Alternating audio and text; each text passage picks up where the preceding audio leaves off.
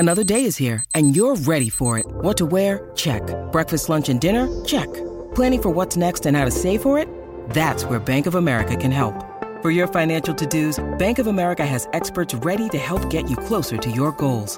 Get started at one of our local financial centers or 24/7 in our mobile banking app. Find a location near you at bankofamerica.com/talktous. What would you like the power to do? Mobile banking requires downloading the app and is only available for select devices. Message and data rates may apply. Bank of America N.A., member FDIC.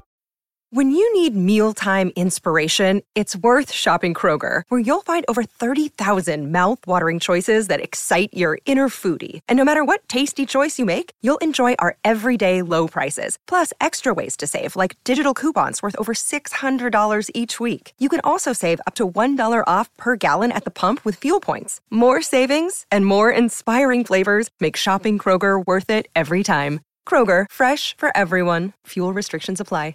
Hi, I'm Mike Judge, and you're listening to the Pantheon Network. I mean, we practiced in Jay's basement, and he was sort of experimenting with amplification, like he was trying to find the right amplifiers to use and the right kind of guitar sound that he wanted, and it was really loud. I mean, it was brutally loud. Like him coming in with these huge, he would come in with these industrial muffs, and he'd put them on his head. He'd turn up his guitar, and me and Murph would be like, "Oh my God."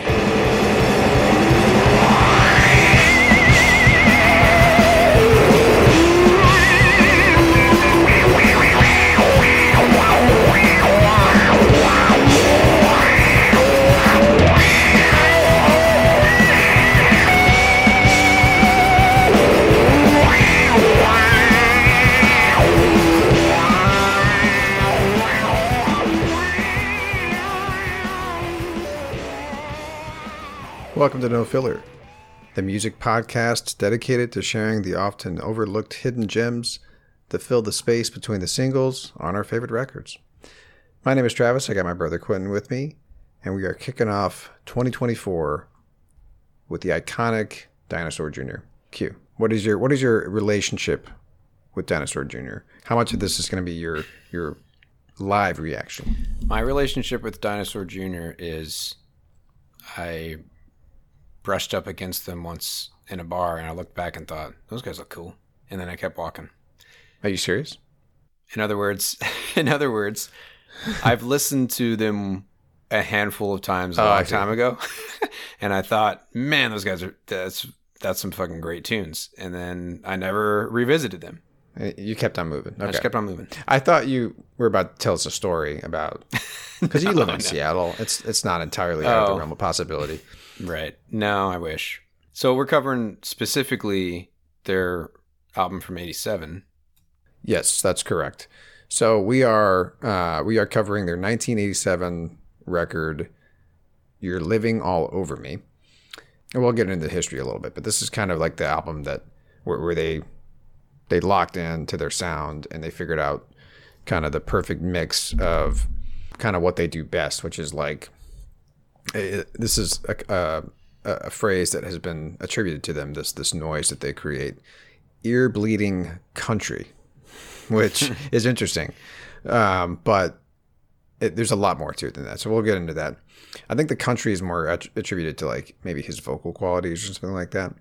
But yeah, 87 is a huge piece to this. The year that this came out is a key piece to why this record is so seminal.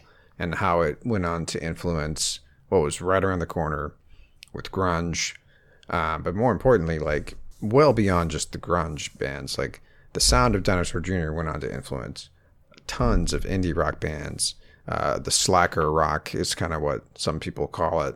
Bands like My Bloody Valentine, right? So they're an influence on shoegaze as well. And that's attributed a lot to the guitar playing of Mr. Jay Mascis. That is the lead guitar, vocals, really the brains behind the band. But yeah, so we're going to talk about this record. I'm going to play a few tracks. And yeah, this is our first episode, Q, back in our old format of doing deep dives into records. I'm excited, dude. Me too. We're back. I feel like we're back, man. I mean, we never left, but like we were sharing our favorite tunes all of 2023, sharing what we heard. 2023 was about, we were just out in the woods kind of wandering around, you know what I mean? Finding ourselves again. We just had to keep this thing alive, man. And we did it, Yeah. We wanted to make sure that we kept it going, even if it was just an episode a month. So now we're just kind of getting back into the swing of things. So we're going to release 2 episodes a month. Really stretching ourselves here, but it's great. It still boggles the mind, Q, that we did this once a week for years. Yeah, like what, 4 years straight? 5 years? Something like that. Yeah, 3 or 4 years. Long now? Jesus Christ. 5 years was last year because we started in 2018. Okay. Yeah, man. But anyway, so we thought Dinosaur Jr. would be a great first band to get back into this with, because of just the reach of their influence. It touches a lot of the types of bands that we talk about. Yeah, we might as well change the name of the podcast to with a subtitle like No Filler, the Grungy Shoegaze Podcast or something. Because that's what we've been like leaning towards and falling in love with over the last 3 or 4 years, like discovering there's just so much more to learn about this era, alternative rock, whatever you want to call it, that 100%. Spawned from the mid to late 80s through the 90s and is still going strong today. Like we could do an episode every week for the rest of our lives, and never run out of interesting and cool music to listen to under this vein. And it's really cool how much of an influence Dinosaur Jr. had on this sound. Yeah, and that's the thing. If you wanted to, I called them an indie rock band in the intro, but that's just kind of a really super overgeneralization, because like they were considered, they were like doing the underground, rock band thing before that sound and bands sort of in that in the like the orbit of that like type noise, of sound became noise mainstream. rock. Yeah, so post-punk, like Sonic Youth also plays yeah. a big part into the story of Dinosaur Jr. So I'll talk about that a little bit too. But anyway, so let's just dive right into it, Q. Where to begin? So it's a 3-piece. We love 3 pieces around here. We talk about 3 pieces all the time. So like I said earlier, Jay Mascis, lead guitar, vocals, Lou Barlow on bass and backing vocals, and Patrick Murphy, or Murph as he's called, on the drum kit. So Barlow and Mascis actually met up in high school and formed a band that actually had some pretty good buzz and notoriety around them. They put out a record in 11th grade. They were a band called Deep Wound. So this was like a hardcore, thrashy, really fast punk rock band, and more hardcore than anything else. But what's interesting about Jay and Lou is that Jay actually started playing drums. That was his first instrument, was drums. And Lou was actually the guitar player for Deep Wound. So when they formed Dinosaur, Jay was like, I'm going to play guitar instead. And Lou decided to play guitar instead for some reason. But part of the reason that Jay switched to guitar, and that's the thing, he had played a guitar growing up, like his sister had a guitar or something like that in the house that he grew up in. So it's not like it was the first time he played guitar. But the reason he switched to guitar is because he wanted to be the front man of this next band that they started, and in his mind is like, well, I gotta play guitar and sing if I'm gonna be the front man, so I guess I'm not playing the drums anymore. And so one of the reasons that his guitar sound is so loud, and that's kind of what they're known for, is just loud, noisy, fuzzy guitar sounds, right, is because he wanted to essentially, when he was playing the guitar through the amp and stuff, he needed it to sound as loud as his drums sounded, is basically what he was trying to make the guitar sound more loud, because that's just what drums are loud. It's like, this needs to be louder. Like, I'm used to playing the drums. Yeah. And so he famously has never really played straight through an amp. He always plays through pedals. Mm-hmm. And one of his sort of go-to pedals is the it's the Big Muff pedal is what it's called. And that is a fuzz pedal that is essentially kind of synonymous with shoegaze, right? And so like I have a quote here from Barlow. He's talking about kind of like when they were first playing shows in Seattle. So this was, I think, in support of this record. This is huge. So I'm paraphrasing here, but he says the very first shows we played in Seattle, the guys from Mudhoney were crowded around the stage, all looking at Jay's stuff, like his pedals and stuff. Name dropping there. And so Mudhoney has an EP called Super Fuzz Big Muff, which came out after You're Living All Over Me, this record. And it's like Mudhoney was basing their whole concept for the band around Jay's thing, his sound. Wow. So that's grunge, right? Mudhoney's one of the first founding like grunge bands, right? Those starting to do that sound. They were influenced hugely by what they heard that night, and that's why they were looking at those pedals. You know what I mean? And that's usually what people point back to when they talk about Dinosaur Jr. is what Jay did with the guitar and how different that was from kind of the alt rock stuff that was coming out. Basically, somebody put it as like they're sort of like the missing link.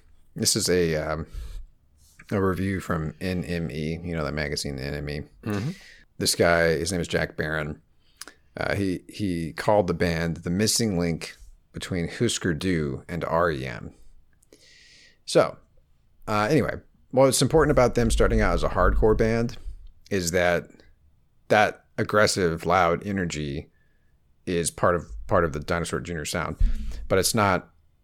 You know, they wanted to get away from hardcore, and so they were, you know, as they were writing this record that we're going to talk about, they were more into. They were trying to be a little bit more melodic. They were into like Black Sabbath and Jesus and Mary Chain and REM, so they were fans of REM, and so they were trying to be a little bit more melodic, but also still noisy. So, okay, enough talking. We'll talk more about the history of this band and stuff like that, but let's just play our first track here. So again, this is Dinosaur Jr. Oh yeah, I wanted to say real quick. When they first formed in 84, they originally went by just the name Dinosaur. But there's this super group from like the 70s. Yeah, so there's this group called the Dinosaurs that comprised of like members from Grateful Dead and Jefferson Airplane. So like legit super group. Never heard of but that. They sued Dinosaur. Are you kidding And so they just, me? yeah. I mean, they were called the Dinosaurs. Right. Right. But I guess they just, you know, I guess it was too close for them. So then they're just like, all right, fine. We'll just go by Dinosaur Jr., which is great. Yeah. I love that kind of like, yeah, it's just clever. Yeah. Like, so anyway, what are you going to do about that? You can't do nothing. Yeah, exactly. So yeah, their first record, they were still going by Dinosaur, and the label had to sort of like, I guess the equivalent of recalling a record, and then they reprinted it with Junior slapped onto the end of it. But anyway, okay, so let's play this first song here. So 1987, before grunge hits, before My Bloody Valentine really sort of took off, Dinosaur Jr. was putting out music like this. So here's the first track off of You're Living All Over Me. This song is called Little Furry Things.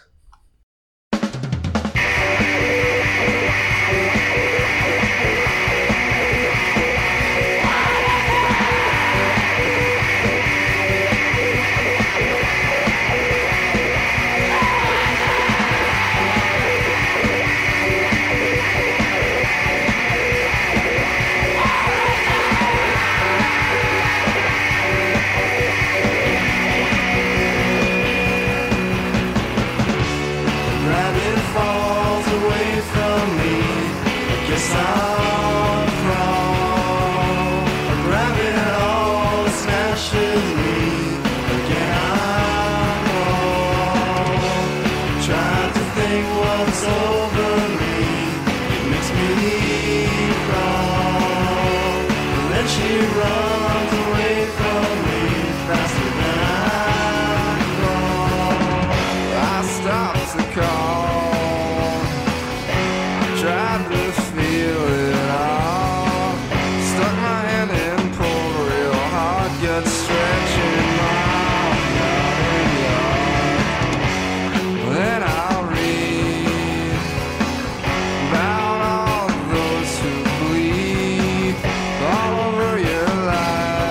Sunlight brings the red cloud in your eyes.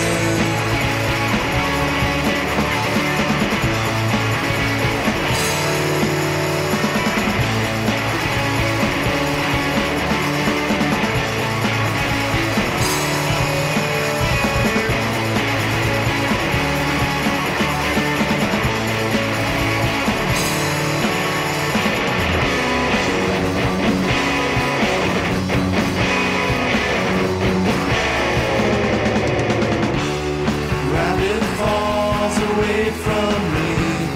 Guess I'll crawl. The rabbit all smashes me. Again I mean, that could have came out yesterday. Totally. That's how big of an influence these guys have. Yeah, on 100%, rock, man. Just on rock in general. Yeah, and that's what's so big about Dinosaur Jr. is like they went on to influence grunge right around the corner, but hugely influential on the indie rock that we grew up on in the 2000s, right? Yeah. The slacker rock, I guess is what you call it. But yeah, the big thing right there, right? Second one of that song, that wah-wah heavy fuzzy guitar that just like, hits you over the head. Wall of sound. It's a wall of sound, right? Yeah.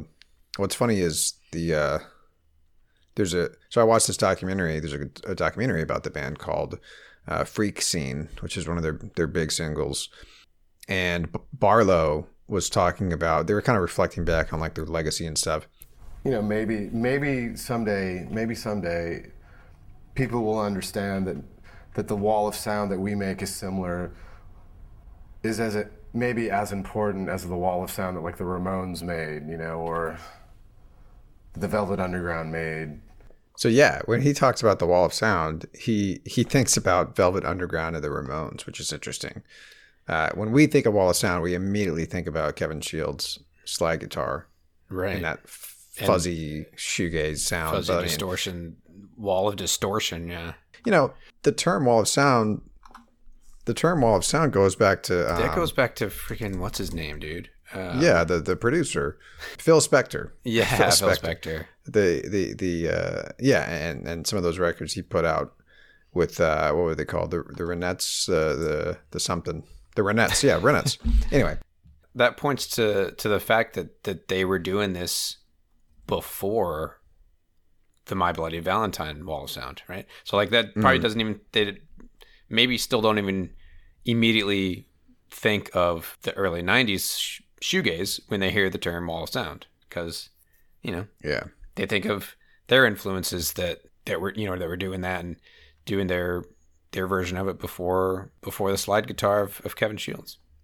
Yeah, totally. So anyway, what's interesting about his voice, right, is how, it's very slacker sounding. Yeah, he's very monotone. Like it's just like the words are just slowly dribbling out of his mouth.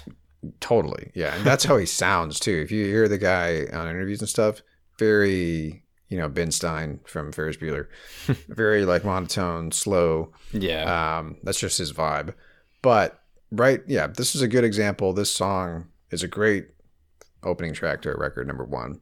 But I think it really showcases exactly what they do really well, which is like this loud wall of sound, heavy guitar solos, right out of the gate. You can almost call it a guitar solo. And that's something that was unique for that period, the 80s. Unless you were listening to heavy metal, you weren't going to hear a guitar solo. Like hardcore bands didn't do guitar solos. So like he was very influenced by like 70s rock at the time. Like they said, Black Sabbath and stuff is what they were listening to. So he brought back, if you want to call it this, he sort of brought back the guitar solo with in underground indie rock, because bands weren't doing that. And then, grunge certainly brought that back, the guitar solo. And then we lost it again for many years, man. I feel like maybe it's coming back. Yeah, and that's the thing. It's coming back because bands are making grunge again. Right. But it's interesting because, we think about Dinosaur Jr. 40 years later, approaching 40 years later. But like, it's just interesting because, right now, you and I, we talk about this all the time. Oh, I'm so happy that bands are making grunge music again. You know what I mean? they were influenced by Sabbath, which was, 20 years prior to them. How many critics were listening to Dinosaur Jr. and be like, man, I'm so glad bands are making heavy rock again. This kind of music again. It's just funny. Everything is so cyclical. Right. All right, let's jump to the next track here. Oh, yeah. So let me just give a little bit more history here. I didn't really play any clips from their first record because they were kind of still experimenting and kind of figuring out their sound. What Lou Barlow says here is that Jay, meaning Jay Mascis, again, he's pretty much the brains behind this group. He threw a bunch of styles together on the first record to see what stuck. You're Living All Over Me was an outgrowth of that experimentation. So basically, they had been in a hardcore band. That's what they were used to doing. He was a drummer. He just switched to guitar. Lou was a guitar player and he switched to bass. So it's kind of funny. He actually talked about this in an interview that I read that they did last year with Decibel magazine, where he says, I'd had a realization after listening to Master of Reality, which is a Sabbath record. He says, oh my God, the bass and drums really work together, which is kind of funny. Wow, what a revelation. Yeah, and that's what he says. I guess that wasn't a bombshell, but I didn't have a lot of experience as a bass player and didn't understand the power of a rhythm section. I became obsessed with Murph and I becoming a dynamic rhythm section. Oh, dude, that's what you need, man. That is, yeah, you got to have a backbone to your band. So he's coming into that realization for the recording of this record. Wow. They didn't have that on the first record because he was still learning what it meant to be a bass player. But what's interesting, because he has that background as a guitar player, is that he played bass. He played chords on the bass, like a rhythm guitar player. So, that allowed this three-piece to kind of, have sort of like having a rhythm guitar player, but on the bass, which sort of freed up Jay to do the guitar solos and stuff, and like just have these heavy, massive noise, like guitar noise, right? Because you still had sort of a rhythm section with a guitar player who learned to play bass, just recently, right? So anyway, really interesting. Okay, I'm gonna play another track here that's kind of along the same veins, as far as like on their heavier side of their sound. All right, so this song is called Sludge Feast.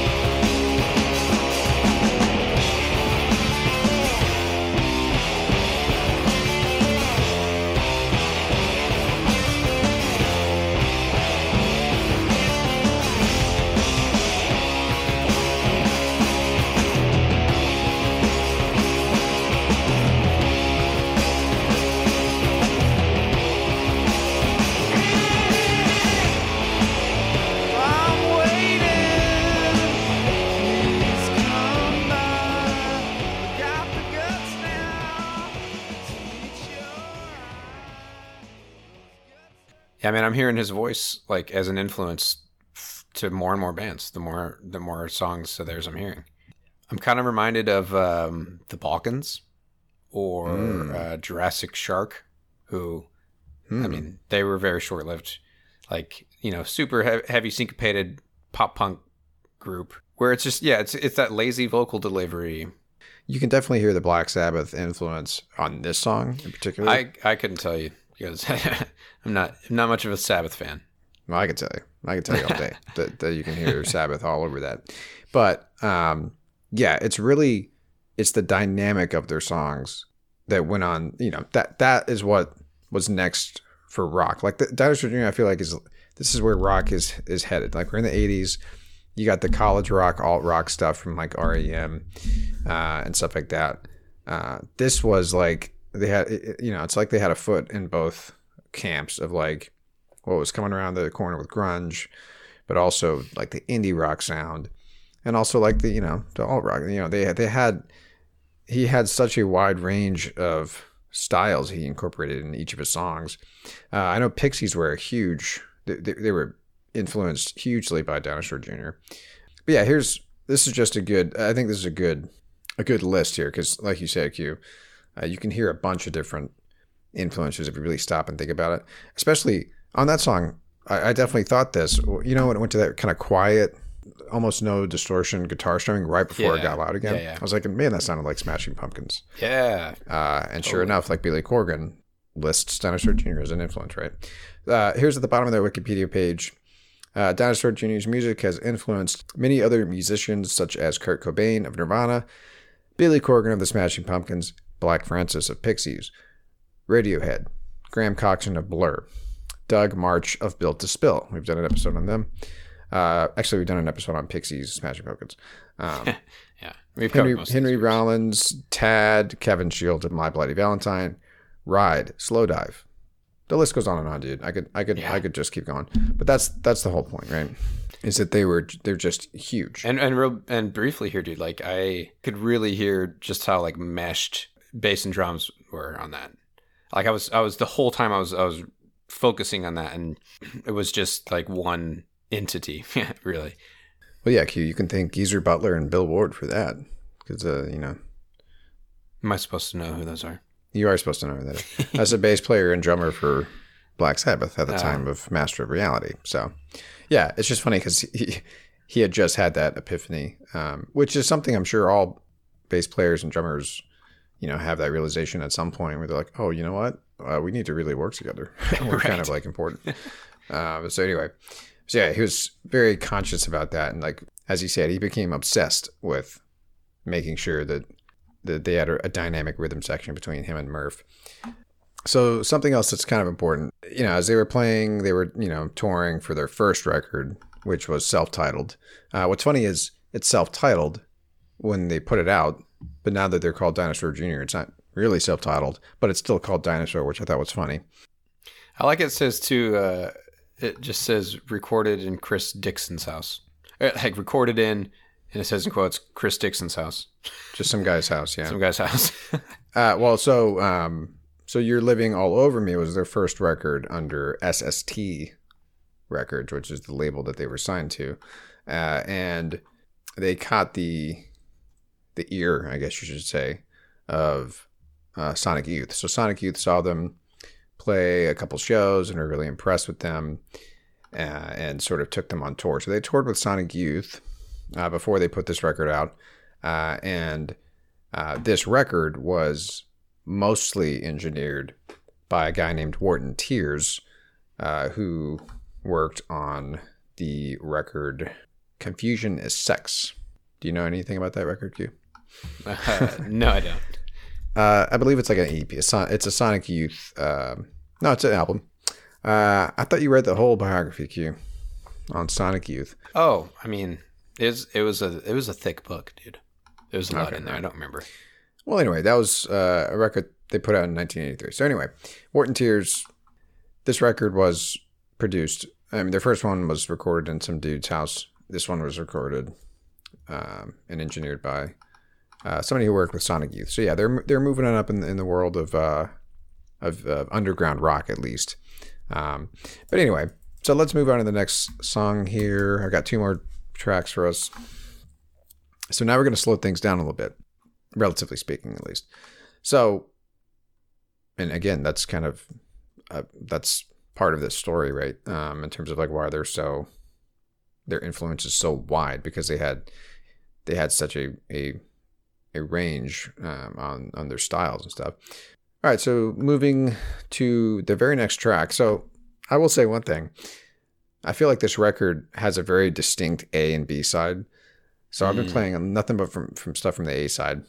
Nice. And I'm pretty sure that War and Tears was primarily involved with the A side tracks, which is kind of interesting.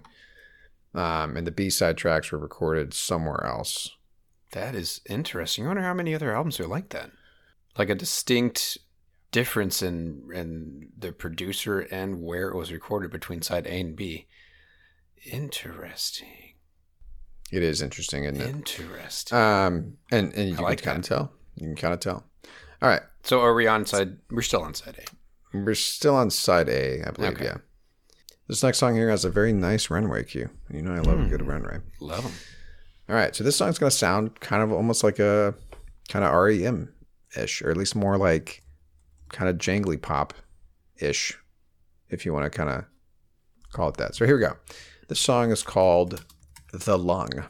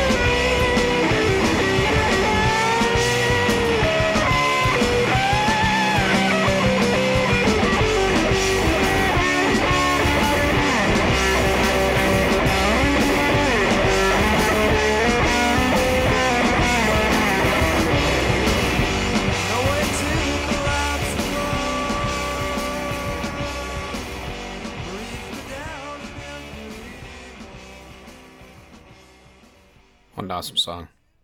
And a killer guitar solo. And there it is, man. The guitar solo. He brought it back. Killer. The indie rock, the college rock bands, or I guess the alt rock bands, the college rock bands like REM, they just weren't known for that. They were kind of getting away from that, you know, the jangle pop stuff. And so Dinosaur Jr., you know, this drummer, he picked up a guitar and just wanted his guitar to be as loud as his drums and stuff. And he was being influenced by Sabbath at the time. Like, yeah, he's going to throw some guitar solos into his into his records, you know, and that's what made them so influential for the next wave of rock that was coming right around the corner. Big time, you can hear how Built to Spill was influenced by that song in particular. I could totally hear how Doug March was influenced by that. But by this, I'm reminded by this band. I mean, Sloan quite a bit, who we covered. Sloan, yeah, sure. Who, I mean, their first record was, I don't remember exactly when, but early '90s. So I'm sure they were influenced by them too. Yeah. Also, I love how that song was just literally just 2 lines. Yeah, it was mostly just a jam. Yeah, and I'm glad you brought up the songwriting. It's something that a lot of people talk about, including his own bandmates.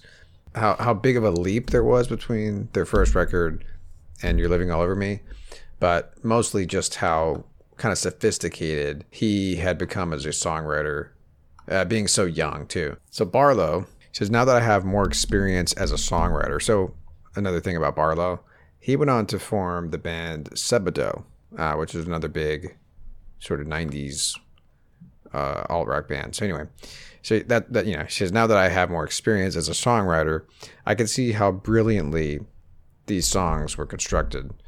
It's an amazing song. So basically, a lot of the themes of, like, you know, you read interviews from these guys is they all praise the songwriting abilities of Jay, and how basically throughout Dinosaur Jr., throughout the history of Dinosaur Jr., you know, the band kind of broke up for a little bit. Well, basically Barlow, after this record, after the next record, Bug, came out, like, they had a falling out. He left the band. He started Sebado. The way that some people call it is like, they were called Dinosaur Jr., but it was basically Jay. You know, it's his band, his music. He wrote all the songs. So Dinosaur Jr. is Jay in terms of the songwriting. Even down to, like, for this record, like, this is kind of a dick move, but I'm kind of reminded of Dave Grohl, the story about Dave Grohl. Well, he set up his own drum kit next to Murph in the studio, and would go over and sit on his drum kit and be like, this is how. Oh, no. I know. So anyway. That would get under my freaking skin, dude. Yeah. And this documentary that I watched, they all talked about how, like, they didn't see the band as, it wasn't like a fun thing. Oh. Like, it wasn't fun. That hurts, dude. I was just talking about how much of a fun jam this sounds like. The lung. Yeah. Well, yeah. Poop. But they've reformed. They reformed in like 2005, and, you know, they've all grown and you know, they still put out great tunes. And so, you know, there's a happy ending. They all get back together and continue to make music. They're still making music. I think they put out a record a couple of years ago. Anyway, but at the time, like, you know, it sounds to me like Jay was kind of a perfectionist and had a very particular vision. And everybody got behind this vision, and everybody realized, you know, how brilliant this guy was. And that's kind of why they stuck with him. All right, I got one more song for us here, and this song in particular, Jay Mascis said that this was his favorite track on the record. So when asked by Decibel Magazine what their favorite tracks were, Mascis said, I guess I would pick Raisins. It was maybe the most Dinosaur of our songs at that point. It had all the elements of the sound that we were looking for on this record. It just works for me. Nice. Well, so and so track the one we just listened to, The Lung, was the last track on side A. Raisins is the first track on side B. So we're flipping the record now, and yeah, let's do it.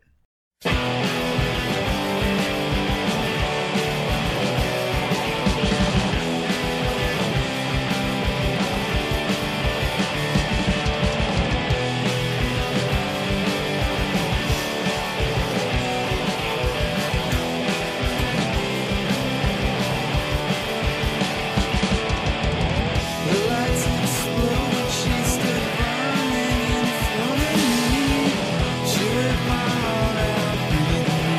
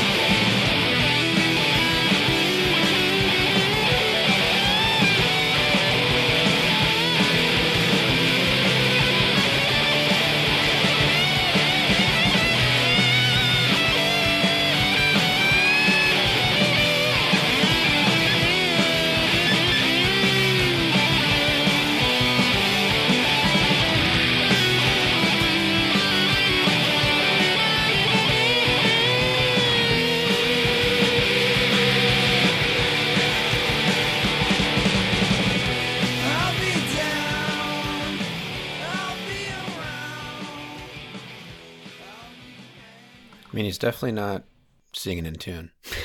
That's part of the story here, man. Of like Dinosaur Jr. is like, and the sound. I feel and like that's part of the influence. story of grunge.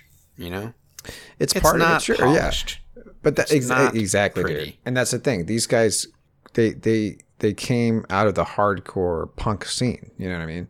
Like this is what they were. Anti-establishment. Yeah, Counterculture. the screaming, like and like the, fast, quick, loud, noisy. Like that's what they were playing when they first joined up. At least Barlow and Maskus. And then he even talks about how like he wanted to scream more. Like he tried screaming in his like for Dinosaur Jr. songs. Like he wanted to try to do that, but like he just couldn't sustain it. Yeah. So he just said, "Fuck it, I guess I'm not gonna scream." And like that's part of what makes it that's his signature sound, in my opinion, is like that vocal delivery. So I looked this up because I wanted to make sure I was saying this correctly. So yeah, side A was recorded by Wharton Tears in New York.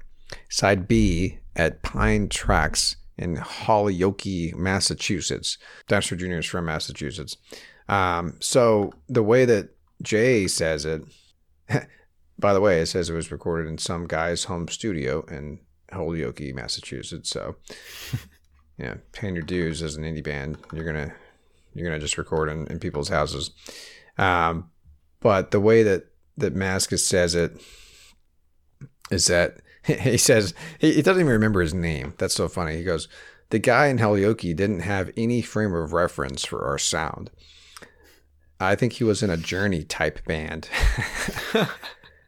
Doesn't even remember his name. Which is so funny because that is part of the grunge story. Is like they were so done with jaded Van Halen. Yeah, and by those types Def of bands. Leppard, yeah. So that's the disdain. You can hear it just even 20, 40 years later.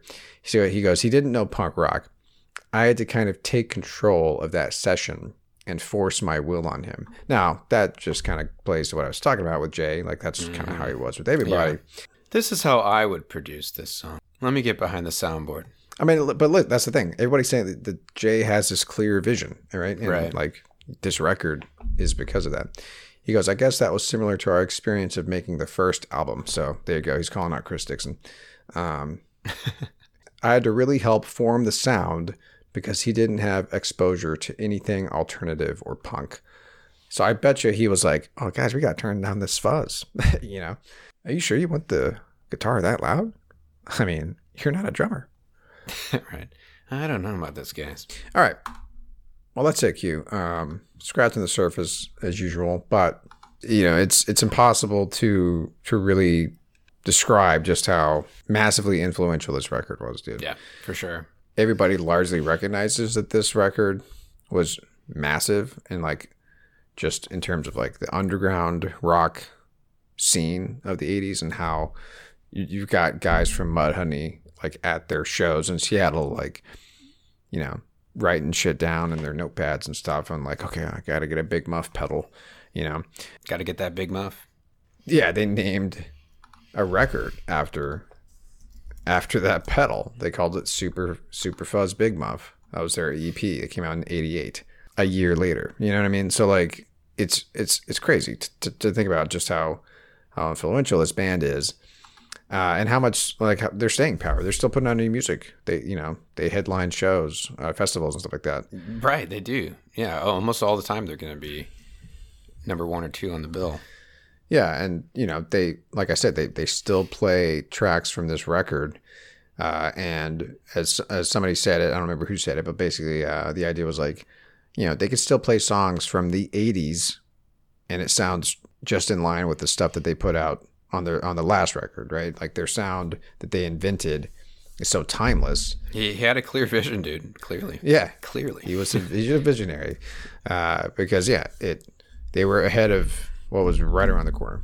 So anyway, if you haven't listened to this record, I don't think I need to convince you any further, but go back and listen. I mean, we basically played all of side A, so you got the rest of side B to listen to. You're right, we did. And we only played a few seconds of Cracked, but we did play all of side A in the very...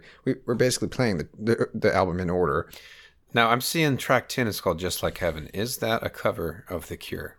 It is a cover of The Cure. Awesome. We should outro with that. Yeah, we can do that. And that's another thing, actually. They actually... They used to make a point of just doing covers for fun, like just while they were messing around and stuff. And a lot of times they would end up on an EP or on a record or just playing it live and stuff like that. I think that's a great idea, actually, for a band to do that. That's a great idea. Well, the way that they put it is that like they would do it just, you know, just kind of playing around, having fun. And then they would be like, oh, you know, this actually sounds really good. Yeah. It sounds better than the original. Well, awesome, man. This is a great way to kick off the year, I think. Great record to kick off the year with. And I've got a ton of ideas for I mean, here's the thing. If we're only doing 2 episodes a month, one of which will be a deep dive, that's only 12 records that we're going to be talking about. Or bands, True. If we decide to devote an episode to a band over just a record. True, because we're planning on keeping our What You Heards once a month. And we can call it that again, Q. You sure can. Because it's, yeah. So I was thinking we could do a Deftones record. Okay. Maybe we do that next. Yeah. All right, that's another band that I really need to listen to more of. We haven't really covered a band like Deftones all that often. Now, like I've said before, and on the track that I played actually last month, I guess I would have played it in November. Our first Best of 2023 episode, I played a Narrowhead song that was a huge Deftones vibes. Anyway, so Narrowhead, which is one of my favorite new acts, were hugely influenced by Deftones. So that sound, you want to talk about another very influential band. Oh, yeah. But they're pretty different than our usual flavor of grunge and shoegaze and stuff like that. So that'll be a different kind of episode. But I've been really digging this record, their self-titled record that came out in 2003. So we'll do that next month. But man, what an interesting band, dude. That's a group that I just was not on my radar at all back in high school. Same. Because we were mostly into the garage rock stuff. Like this kind of thing wasn't in our, like we were into like more emo, whatever you want to call it, that came out third wave in the 2000s, third wave emo, Jimmy Eat World, stuff like that. And then garage rock. I mean, that's because the Strokes, dude. The Strokes came out on the scene. I mean, like we had no choice but to be into garage rock. 2003, I want to say, was Room on Fire. I think so. And yeah, 2003, Room on Fire. Was Kings of Leon putting out? They had put out stuff in 2003, right? Well, yeah. We were obsessed with Kings of Leon before Kings of Leon became 2003, dude. Youth and Young Manhood. So yeah, we had no room for Deftones, dude. That was the year that we saw them open for the Strokes, man. Yeah, we had no room for Deftones. Turn on the Bright Lights had already come out. That was 2001, I believe. 2001, but I believe 2002, 2003, 2004, whatever. Point is, we didn't listen to Deftones, but I'm starting to get it. You know what I mean? Like I really enjoy this record. So yeah, I'm excited, man. Yeah, I'll need to give it a listen before we press record. No, you shouldn't listen to it. Oh, okay. I like getting your fresh All right. reactions, dude. All right. All right, so that's next month. But before that comes out, we'll put out our What You Heard for this month. I got tunes, dude. I'm bringing them. I got them. You finally got tunes. All right. Got tunes. Yeah, I started putting together my list for the first like one or two What You Heards for this year. If you're like me, dude, it's going to be a bunch of bands that put out music last year that you're like, man, this should have went on my best of for last year. That always happens, dude. I know. Right after we put out our best of 2023 or whatever, best of the year, I continue to listen to new stuff that came out, and I'm like, damn. And you're like, damn it, that came out last year. How did I miss this? Yeah, exactly. Yeah, that happens all the time. Anyway, all right. Well, thanks as always for listening. Again, that was Dinosaur Jr. You're Living All Over Me came out in 1987. Go give it a spin.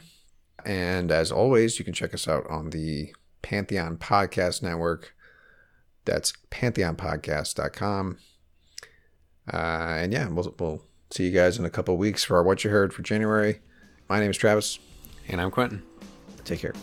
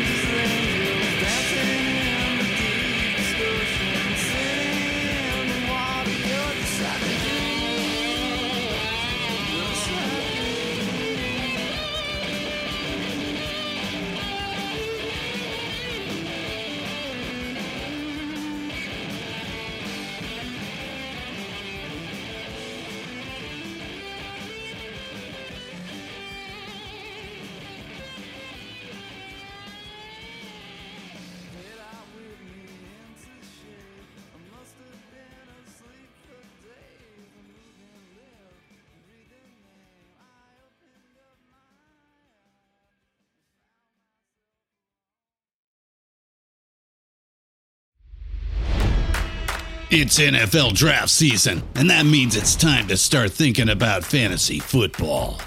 FantasyPoints.com features industry-leading experts and prognosticators using proprietary hand-charted data to help you score more fantasy points. FantasyPoints.com is the place to go for whatever kind of fantasy football you play. Whether you play fantasy football, daily fantasy sports, or do a little bit of everything, Fantasy Points has the meticulously researched content to guide you to victory. And why wait for the fall? Fantasy Points also covers the new spring football league, the UFL. Join the guru, John Hansen, Scott Barrett. Joe Dolan, and other massive names in the fantasy football universe with an exclusive offer. Use code Pantheon for 15% off any Fantasy Points package, including the all-in package, with access to every article, tool, and data nugget that Fantasy Points has to offer. That's fantasypoints.com and code Pantheon for 15% off at Fantasy Points. Fantasypoints.com, code Pantheon. Score more fantasy points.